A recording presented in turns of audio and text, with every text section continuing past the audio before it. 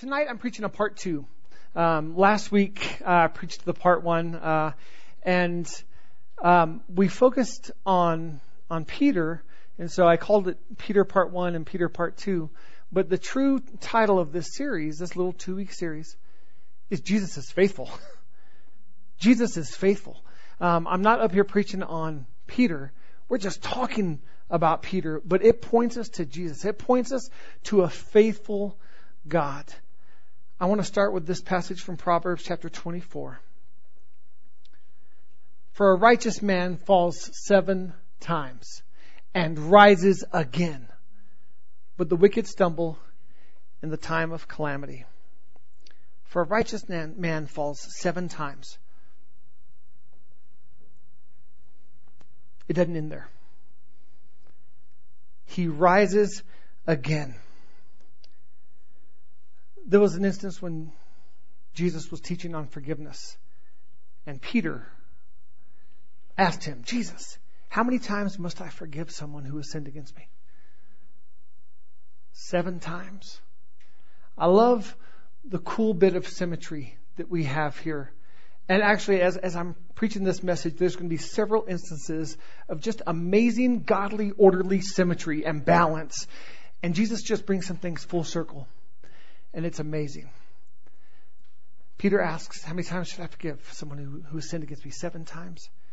And Jesus responds with, no, buddy, 70 times 7. And even then, that's not the right answer. The answer is, we always forgive. We constantly forgive. The story of Peter is one of a man who gets knocked down 7 times, so to speak. Peter gets knocked down a lot. But this is a story of a righteous man. And as we see in this passage, a righteous man does what? Gets up. This is a story of Peter rising again. Knocked down, gets back up. Knocked down, gets back up. So my question to you guys is this. When all is said and done, how will your story be told? Let's pray. Lord Jesus, you are awesome. You could never be praised enough. You could never be praised enough. You could never be shouted loud enough. We could never act a fool enough for you. We could never make ourselves vulnerable and yielded enough to convey our love and our appreciation for you. Jesus, thank you that you didn't make any of this about religion, but you made it about relationship, that we could be with you and we could be reunited with the Father in relationship because of your work, Lord Jesus. Holy Spirit, right now I just yield to you. I say, do that awesome thing you do, where you personalize this word for us. Lord, I ask you, do that. Holy Spirit, make each person feel like this message was handcrafted for them, not by me, but by you, O Lord. I yield to you. Have your way, O God. In Jesus' name, amen. Amen. All right. I want to kind of move over here. That pole is my nemesis. Maybe I'll move over here. No. All right. We're just out of luck there. Sorry. Yeah, that's... Recently, Rocky and Rocky 2 and Rocky 3 and Rocky 4 and Rocky 5 were all on TV. And I am a sucker for the Rocky movies. I think a decade or a couple decades or a few decades is spoiler alert enough. If you haven't seen the Rocky movies, he wins most of them. You know, he doesn't win every time, but from Rocky 2 on, he wins. And Rocky 3 is my favorite. It's got Clubber Lang. It's got Mr. T. It's got a young, svelte, just bad man, Mr. T. And if you don't know who Mr. T is, shame on you. Shame on you. Leave this sermon right now and go. No, don't do that. You know, we'll Google it together later. But Mr. T was bad as Clubber Lang. And there was a point when Rocky, as in every Rocky movie, once again, it's not a spoiler alert if it's 4 decades old. He's just getting the mud just beat out of him. And he's just taking it, and he keeps, Rocky says a lot of things that sound like, I mean, this time he's like, you ain't so bad, you ain't so tough, you ain't so bad. And Clubber just keeps swinging. And of course, at the end, Rocky wins and just pummels him, and it's awesome. You guys, we need to hear the words from God to us, but with a different tone, with a different accent, and with a different meaning. You're not so bad. You're not so bad. For our story to be written as one who gets up, we have to make it a point that we don't allow the enemy to lie to us and think that our sins are so bad that we can't be forgiven. That our sins are so bad, or that our failures are so repetitive that we disqualify ourselves from God's love, from forgiveness, from His plan, from His destiny. None of that. That's the lie of the enemy. That is the plan of the enemy, to make you feel like there's nothing I can do. You know how much I'd have to pay to even get caught up? Well, that's the good news, guys. We don't got to pay jack. Jesus Christ paid it for us. Now, I know a lot of people, if we were to go out to dinner, there's a lot of people in this room that if I went to pay, you'd have a tough time letting me pay for you. Now, there's others of you, most of you would be like, hey, awesome, yeah, I was hoping you'd pay. But, there's some of you that would be like, no, I can't let someone, no, I've got it. You guys, we cannot be that way when it comes to Jesus Christ, because there is no price that we can pay for our sin. There's no price we can pay to earn it. You guys, religion is about earning the favor of God, earning the approval of God. Jesus is about relationship, where that He did the work, and because He did, God holds nothing against us. I love the story of Peter because he didn't stay down. Luke chapter 22. I want to do a quick recap here. Peter's last connection, his last communication, his last moment here on earth with Jesus before Jesus was crucified and died, was we see in this passage. I'm going to kind of do a little foreshadowing. Luke chapter 22, verses 31 and 34 gives us that foreshadowing. Jesus is talking to Peter, who he calls Simon, and says, Simon, Simon, behold, Satan has demanded permission to sift you like wheat. But I have prayed for you that your faith may not fail.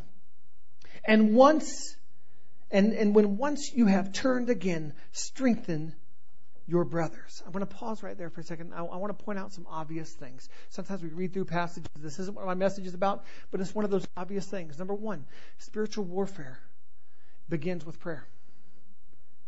Simon, Simon, I have prayed for you. I have prayed for you that the enemy would not have his way with you. Okay, so spiritual warfare begins with prayer. We have got to be a praying church. We've got to be lifting up one another. If Jesus demonstrated that He prayed for those around Him, friends, we got to be doing the same. We have got to be praying. And we know that the enemy's plan is still the same. Destruction, to still kill and destroy. That's his plan for us. Death, depression, hardship, defeat. God's plan is quite opposite. I want to point out something else also. Jesus says, when you have turned again, strengthen your brothers. This is just cool to me. Jesus is sitting there saying, Satan wants to destroy you, so I'm praying for you. But when you've fallen and you've turned again, strengthen your brothers. Strengthen your brothers.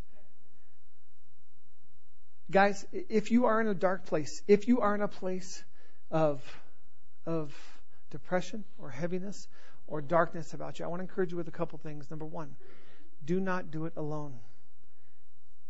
Do not walk through it alone. None of us are the Lone Ranger. None of us are an island. We're not supposed to do it alone. We're supposed to be together. And the second thing is this. You guys, there is power in serving others.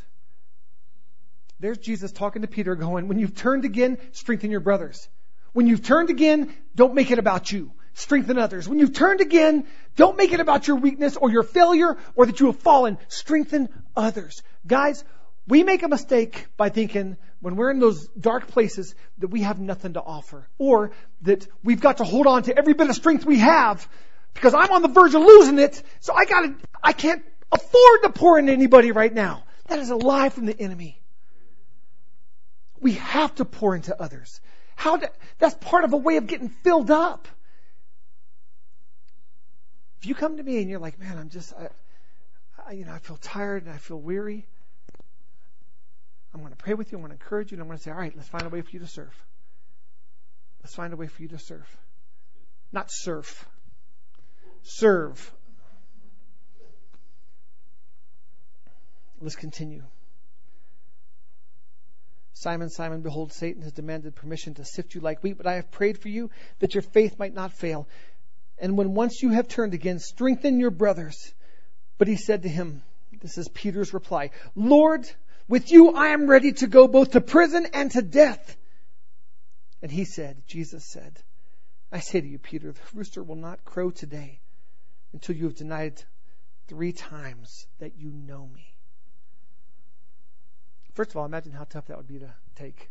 You get that word from the Lord and you're like, oh, no way, Lord, no way. But I think deep inside, most of the time we know we're not Superman. There's not an S on any of our chests. Verse 54. Having arrested him, Jesus, they led him away and brought him to the house of the high priest. But Peter was following at a distance. After they had kindled a fire in the middle of the courtyard. And that's key. I want you to remember that. After they had kindled a fire in the middle of the courtyard and had sat down together, Peter was sitting among them. And a servant girl, seeing him as he sat in the firelight and looking intently at him, said, this man was with him too. But he denied it, saying, woman, I do not know him. A little later, another saw him and said, you are one of them too. But Peter said, man, I am not. After about an hour had passed, another man began to insist, saying, certainly this man also was with him, for he is a Galilean too. But Peter said, man, I do not know what you are talking about. Immediately, while he was still speaking, a rooster crowed. The Lord turned and looked at Peter. And Peter remembered the word of the Lord, how he had told him, before a rooster crows today, you will deny me 3 times. And he went out and wept bitterly. And he went out and wept bitterly.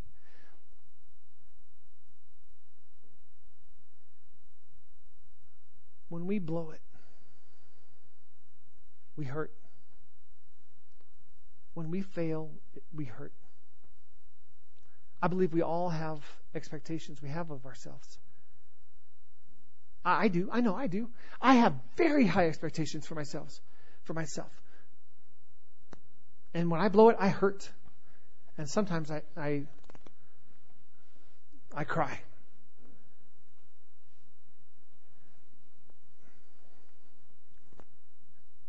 Peter denied Jesus.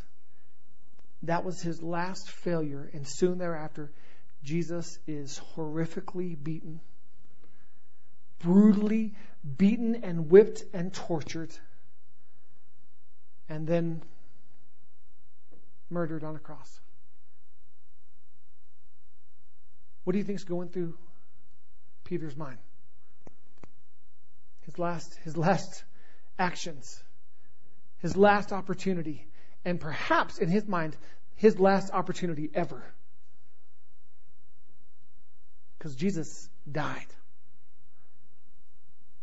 Praise God, we know he didn't stay that way. Amen. I mentioned having items of symmetry And I'm a graphic designer by trade, so I love symmetry. I love balance.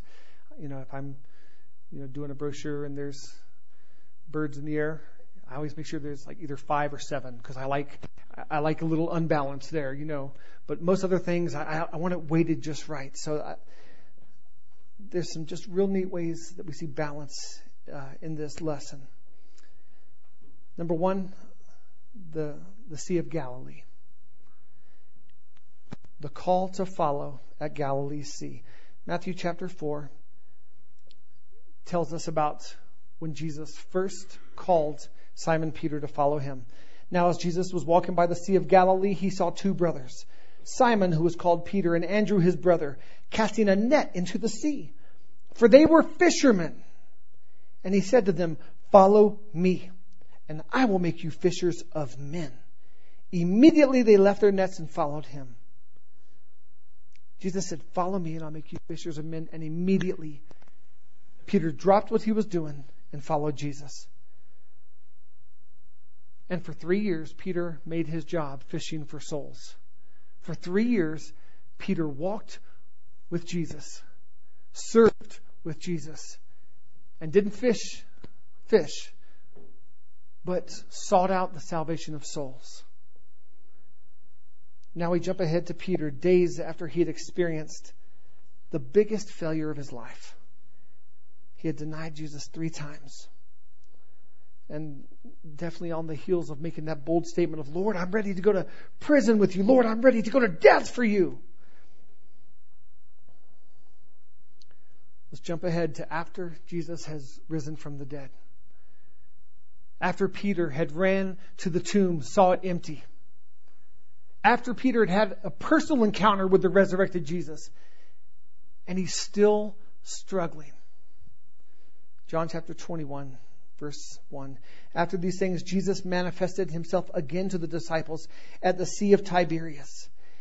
And he manifested himself in this way: Simon Peter and Thomas, called Didymus, and Nathanael of Cana in Galilee, and the sons of Zebedee, and 2 others of his disciples were together. Simon Peter said to them, "I am going fishing." They said to him, We will come also with you." They went out and got into the boat, and that night they caught nothing.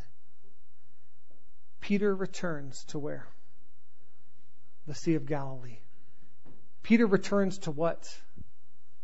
Doing what he knew, fishing.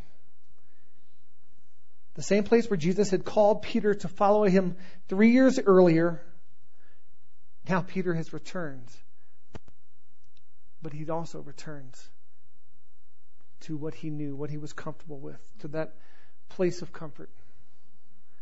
That's an easy thing to do, guys. When we fail, it's easy to go to that place of comfort and say, who am I kidding? Peter's simple statement of "I'm going fishing" could very easily have been his announcement of, "I'm throwing in the towel. I'm renouncing my discipleship. Not because Jesus isn't worthy, but because I'm not worthy." It had been an exciting 3 years. Too bad it had to end. God, too bad I was a chump. Too bad I blew it. Time to face reality. I'm a fisherman, plain and simple, nothing more. And I'll never be anything more than a fisherman. Who was I kidding? Who was I kidding? I'm just a fisherman.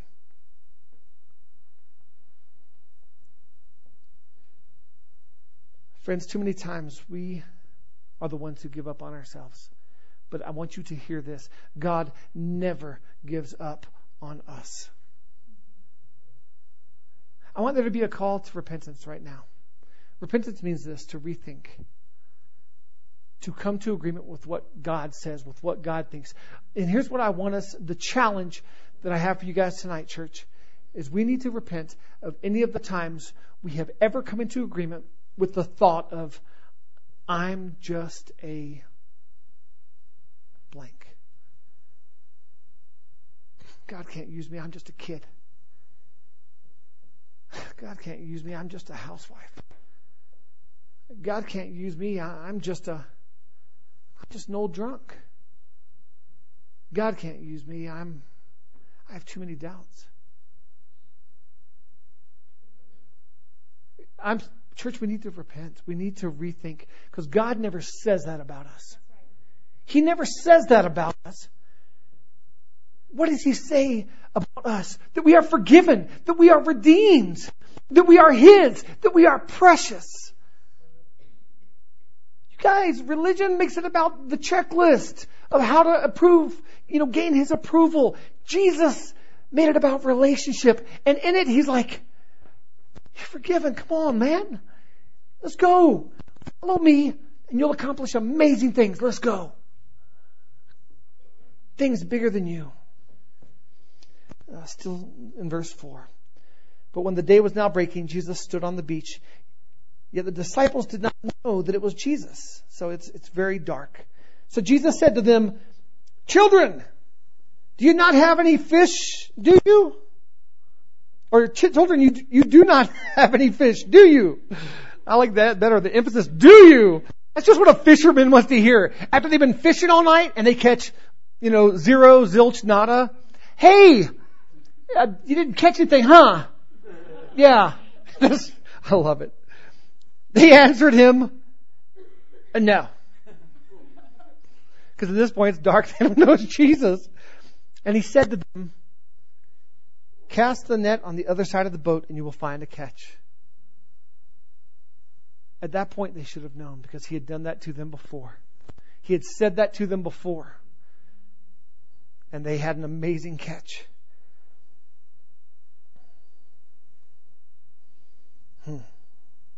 So they cast.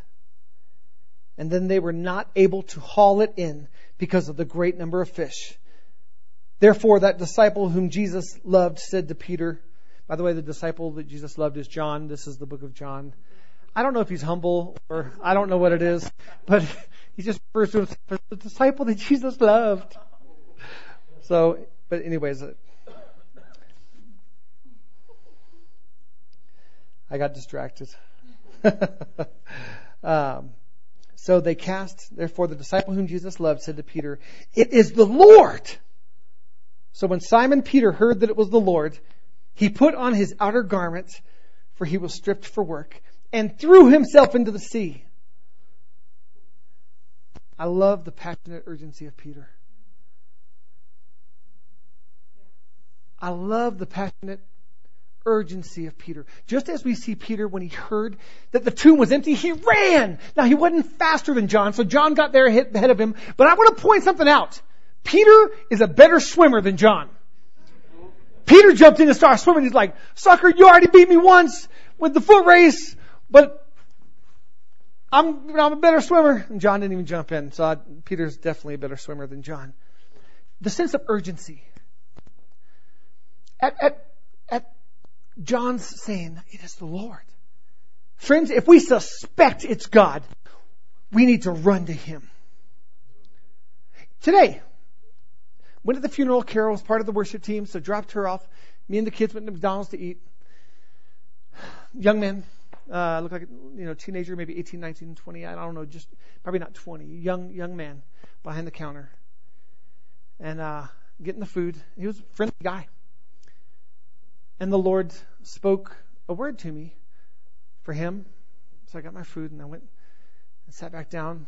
And he's still speaking the word. So I'm like, guys, I'm going to go back up and buy some more burgers. There's some people, back there that are probably hungry. I want to get some more burgers. I'll be back. So I walk up and I order 8 more McDoubles with cheese. And I said, hey, I don't know what you believe, but I'm a Christian and I believe in Jesus. And he just gave me a word for you. I just want to let you know. Keep your eyes on Jesus. You will find success. God has success for you. He has blessings for you. You're going to experience success, but keep your eyes on Him through the good times, through the bad times. Keep your eyes on Jesus. He has blessing for you. You will be successful at everything you put your hand to. Keep your eyes on Him. And he just had this big old huge grin. He's like, thank you, sir. I needed to hear that. I'm like, God bless you, man. Took my McDoubles, left. Why? Because it was the appearance of God, man. For that moment, I heard him speak, and I passionately jumped in. If we suspect it's God, friends, we need to act upon it with faith.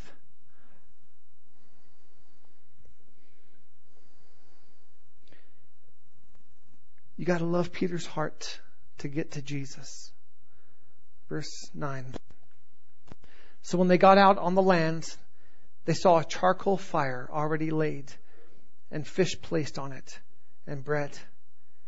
Jesus said to them, "Bring some of the fish which you have now caught." I want to point out the second instance of just that cool symmetry with Jesus, and that's in the area of fire. When Peter denied Jesus, he was huddled around a fire for warmth. God loved him enough to say, I don't want fire to be associated with your failure. I want fire to be associated with my provision. Just as something, would God really do that? Absolutely, He'd do that. Why? Because it's relationship. He's your father, He's your brother, He's your friend. He's not an icon or an image or a religious token. We gotta understand that. Of course He would do that. Just as any good friend would do that. Just as any good father or mother or son or daughter would do that. So Jesus associates Peter, or this time to Peter, with my provision. He makes breakfast for him. He has fish. They're waiting for him. Which brings up an interesting thing. It says there's already fish on the fire, right? There's already fish on the grill. But Jesus says, bring some of the fish which you have now caught. Right? Has anyone found that curious? He's got fish on the fire. So why is he asking for fish?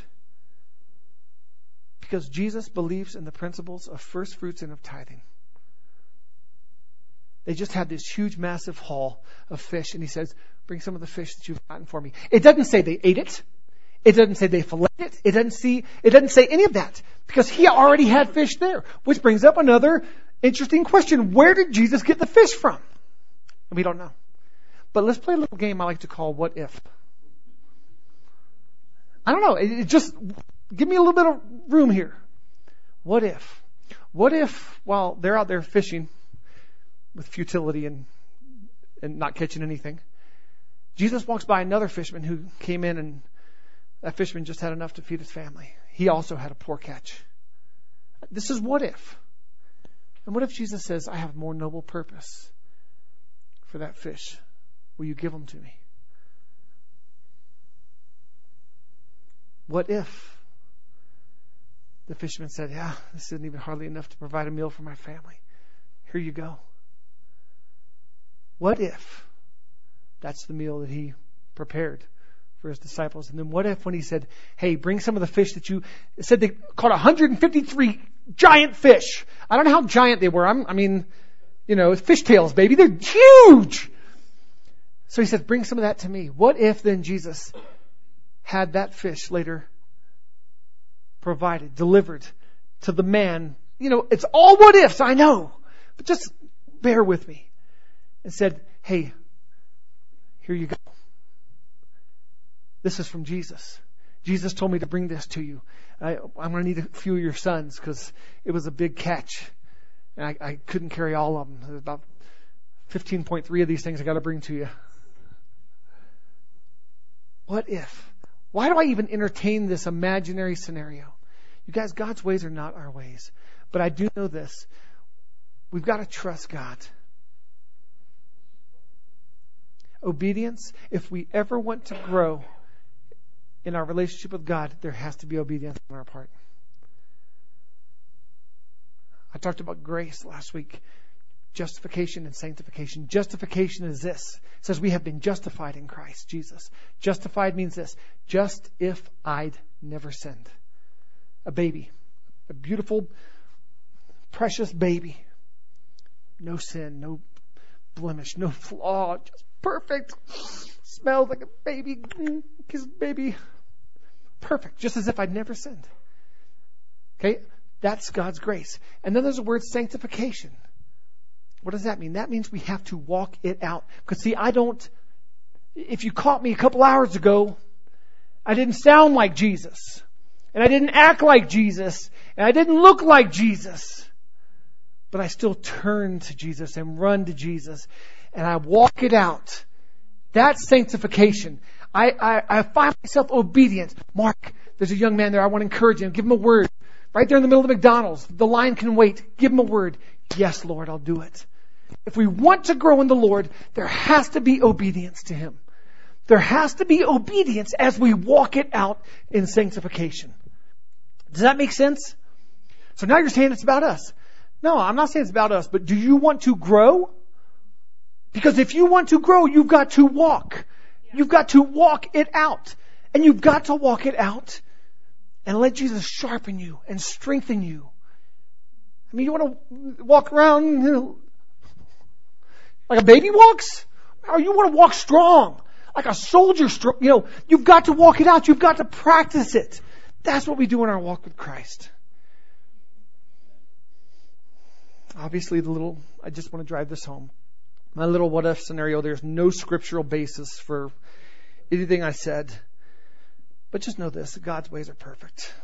He got the fish somewhere, and He asked for a fish for the other fish for a reason. Verse 11. Simon Peter went up and drew the net to land, full of large fish, 153. And although there were so many, the net was not torn. Jesus said to them, "Come and have breakfast."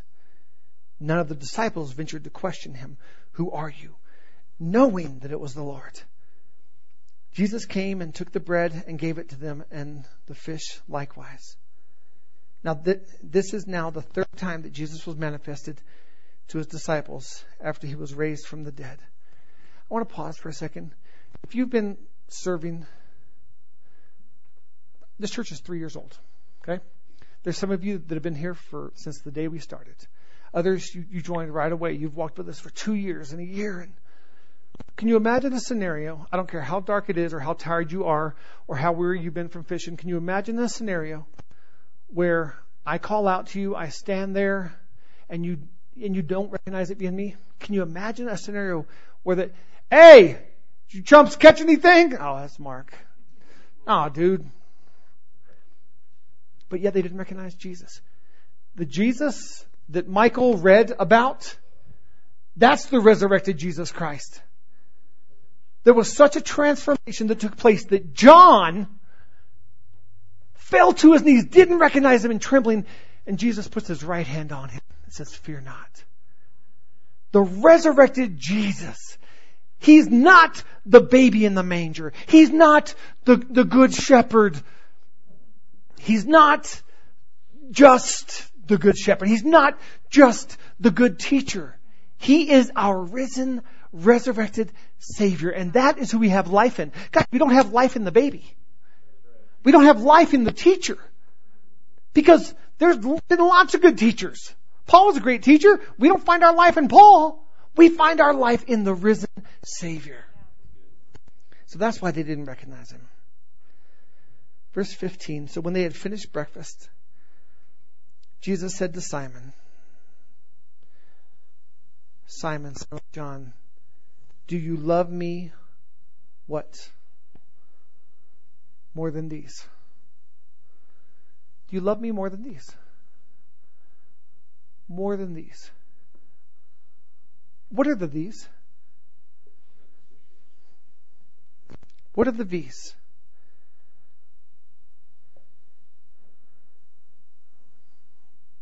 What about the boats or the nets? Peter said, "I'm going fishing."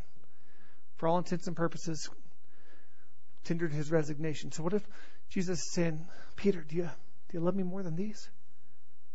Do you love me more than these boats and these nets which you return to?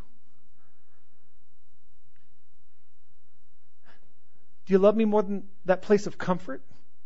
That place of security? That place of familiarity that you're just comfortable with? Do you love me more than these?"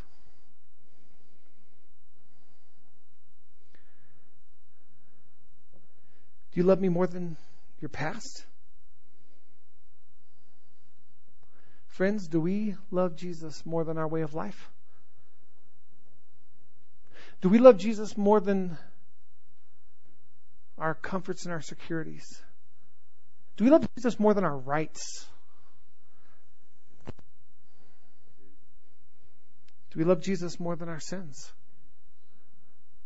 Do we love Jesus more than our comforts? Peter drew in a net of 153 fish. Just to think about this, homeboy's got to be pretty yoked. I mean, and by any means, 153 fish has to be symbolic of success in his field. Peter, do you love me than this success? Man, you had a great catch today. Do you love me more than that success? Do you love me more than these? My friends, do we love Jesus more than our livelihood? Do we love Him more than success in our chosen field? Peter was surrounded by friends, right? He was surrounded by disciples. He went fishing with friends. He said, I'm going fishing. People followed him, which is a great lesson. Leaders lead. Either good or bad, leaders lead, people follow. He went fishing. They followed. They said, we're going with you. He didn't invite them. He said, I'm going fishing. They said, we're coming with you. So now there he is. Just had a good fish breakfast. He's surrounded by friends. Peter, do you love me more than these?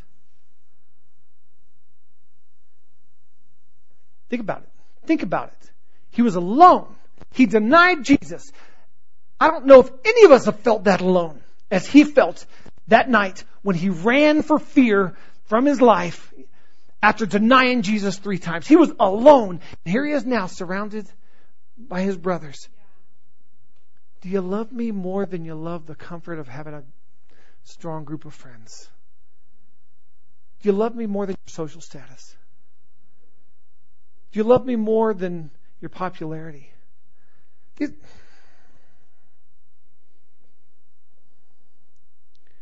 Peter, do you love me more than you love them? Friends, do we love Jesus more than we love the acceptance of others? What's more important to us? Just to drive it home. What's more important to us? Being accepted and approved by others, or being accepted, loved, and approved by God? This is the honest truth.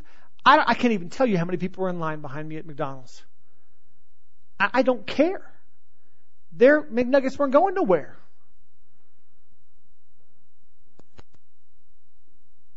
We've got to love Jesus more than we do the approval of others. I don't care if people that didn't approve or approved or not. I don't care.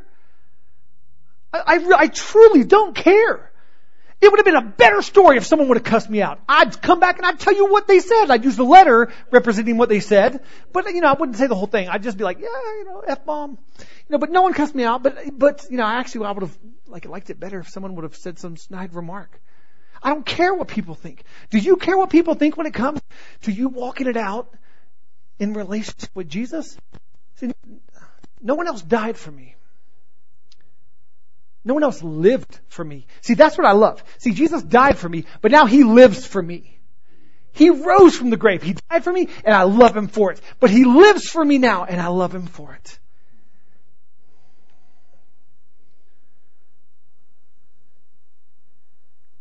On this beach scene, Jesus leads Peter through an experience that would remove the cloud of his denial.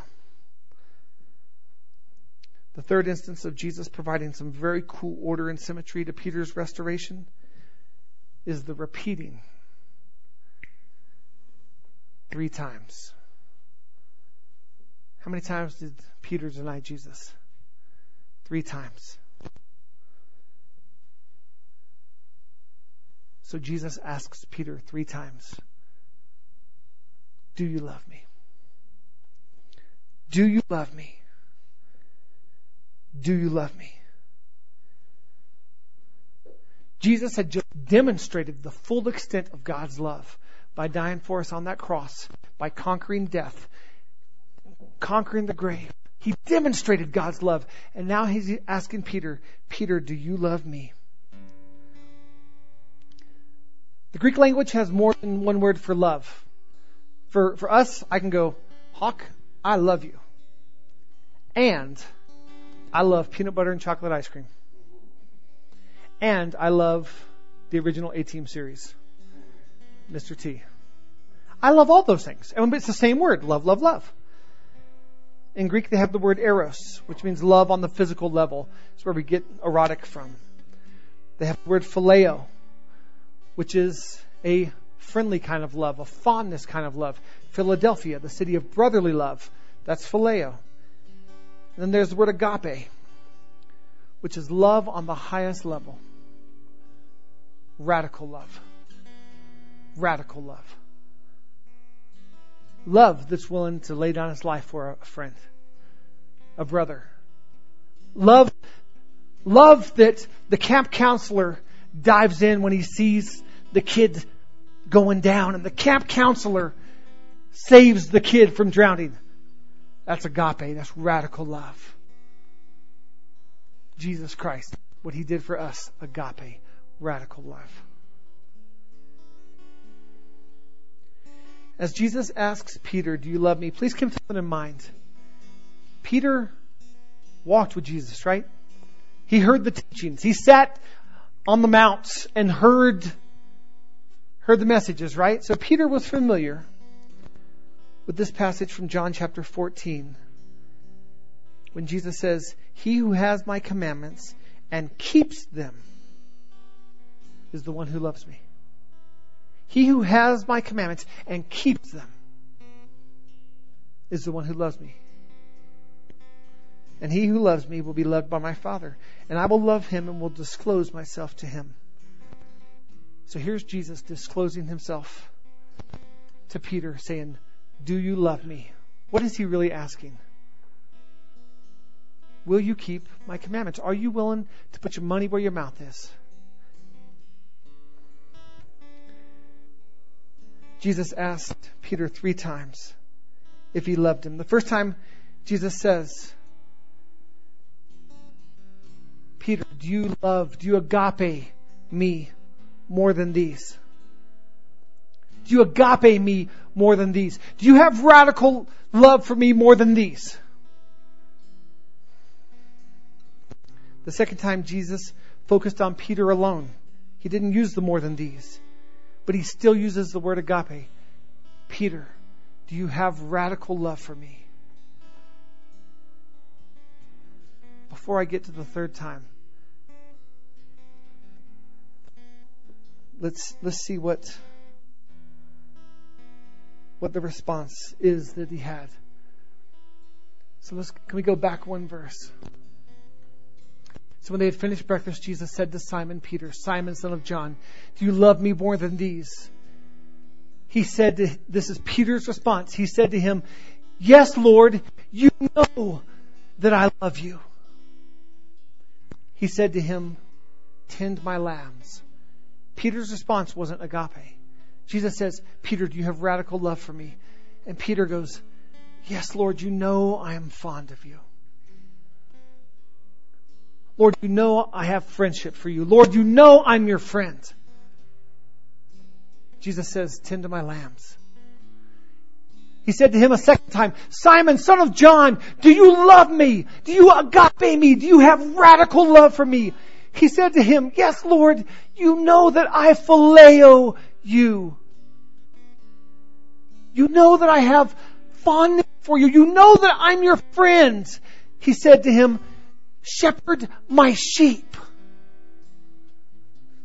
He said to him the third time, Simon, son of John, do you love me?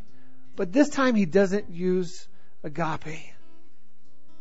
He says, Simon, son of John, do you phileo me? You know what he's saying? Simon, are you even my friend? Are you even my friend? Peter was grieved because he said to him the third time, are you even my friend? Do you love me? Do you phileo me? And he said to him, Lord, you know all things. You know that I phileo you. You know that I'm your friend. Jesus said to him, tend my sheep. So here's what's awesome about this, guys. The symmetry of what God has here. 3 times, Peter denied. 3 times, Jesus says, do you love me? But check it out. I'm not even up here standing you telling you that Peter nailed it. I'm not up here telling you Peter nailed the test and passed it. Peter was honest and vulnerable. But Jesus was saying, if you love me, there's work to be done. Tend to my sheep. Care for my sheep. Love the sheep. There's work to be done. Friends, if we love God, if we have fondness for God, if we have a friendship with Jesus, there's still work to be done. But guys, that's not what I'm up here asking. I'm asking us to be radically loving of Jesus Christ.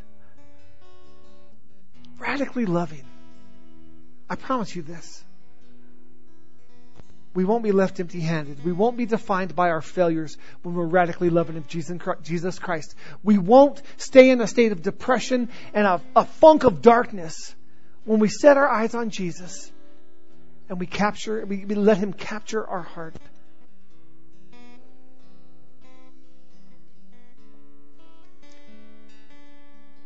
How would you respond to Jesus if He said, do you love me? Do you really love me? Are you even my friend? How would we respond to that?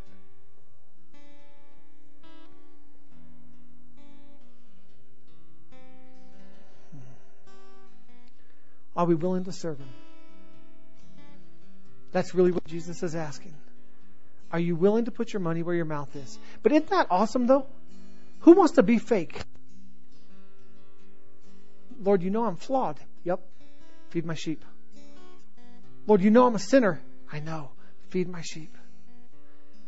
You're going to trust me with your sheep? I denied you 3 times. I am weak. I am flawed. I'm impetuous. You're going to trust me with your sheep. You got it. Because I know who you are. Are you willing to put in the work? Are you willing to serve? Friends, we're not defined by our flaws. We're not defined by our failures. But there has to be a willingness to surrender and to say, okay.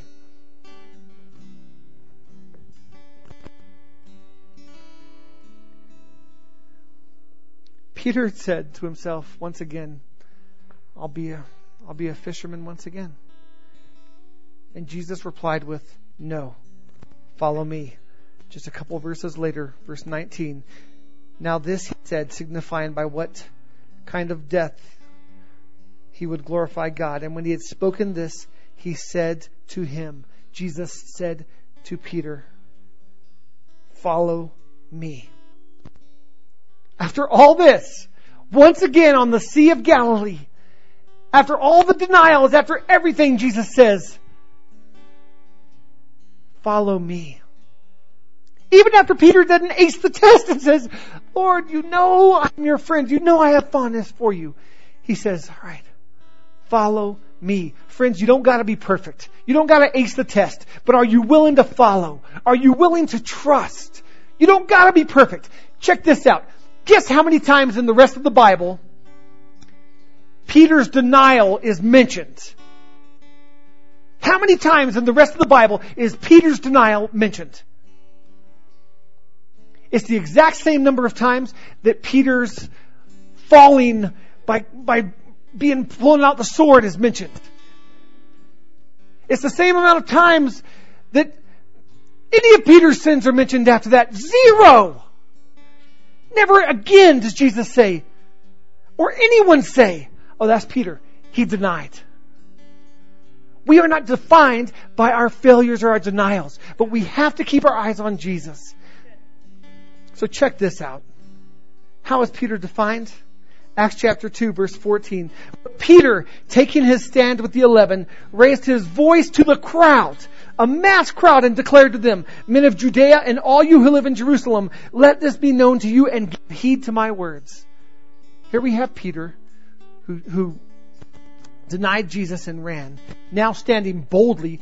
The same turmoil, the same fear, the same things exist. But he stands boldly and says, men, heed my words. Listen to me. Verse 37. Now when they heard this, the crowd. They were pierced to the heart. And then Peter said to Peter and the rest of the apostles, "Brethren, what shall we do?" Peter said to them, "Repent, and each of you be baptized in the name of Jesus Christ for the forgiveness of your sins. And you will receive the gift of the Holy Spirit, for the promise is for you and your children, and for all who are far off, as many as the Lord our God will call to Himself." And with many other words he solemnly testified and kept on exhorting them, saying, "Be saved from this perverse generation." So then, those who had received his words were baptized, and that day there were added about 3,000 souls. So then, how will your story be told? You're the protagonist. You're walking it out, man. The story, Jesus. The book, Jesus. You're the one walking it out. How's the story going to be told? How many times did you get knocked down? I can tell you how many times I got up. It's okay if you get knocked down. It's okay if you fall. You've got to just get back up. Your story is about getting back up and looking to Jesus, following Him. Follow me. Follow me, but I blew it. Follow me, but I'm flawed. Follow me.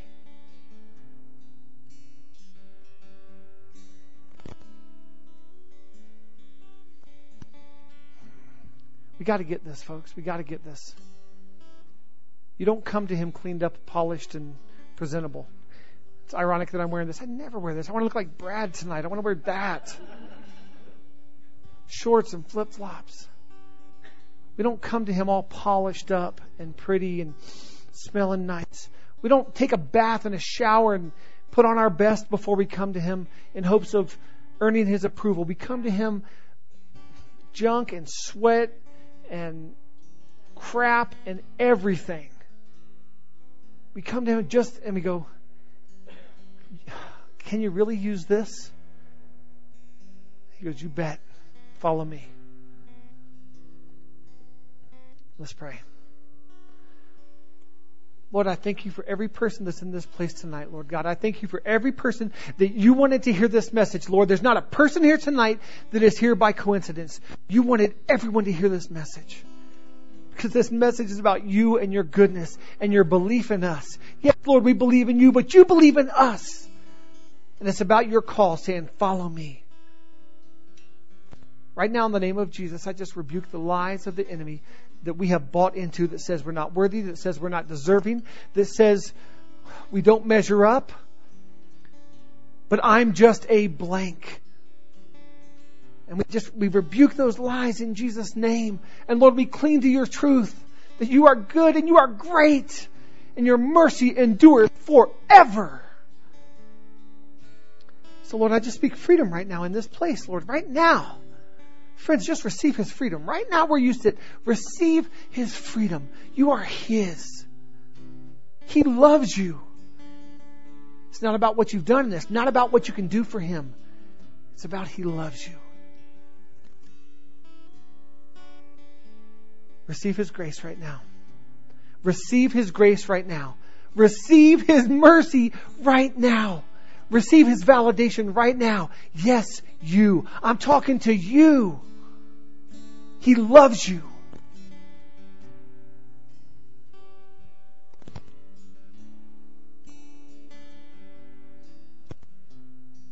I want to make this quick and simple because I believe that's what Jesus wants.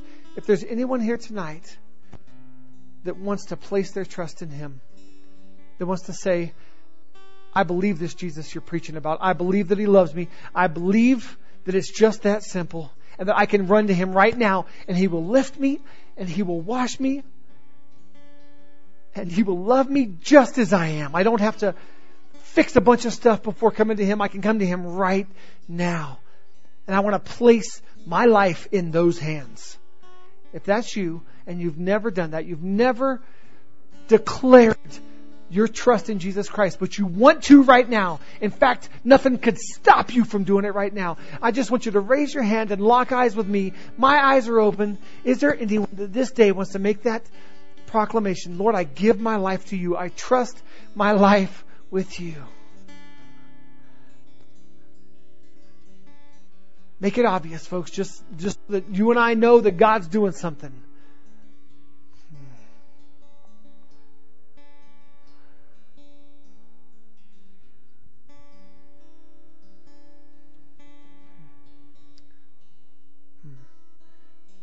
Let's open our eyes for a second. How many of us are guilty of buying into the lie that God can't use me because I'm just a...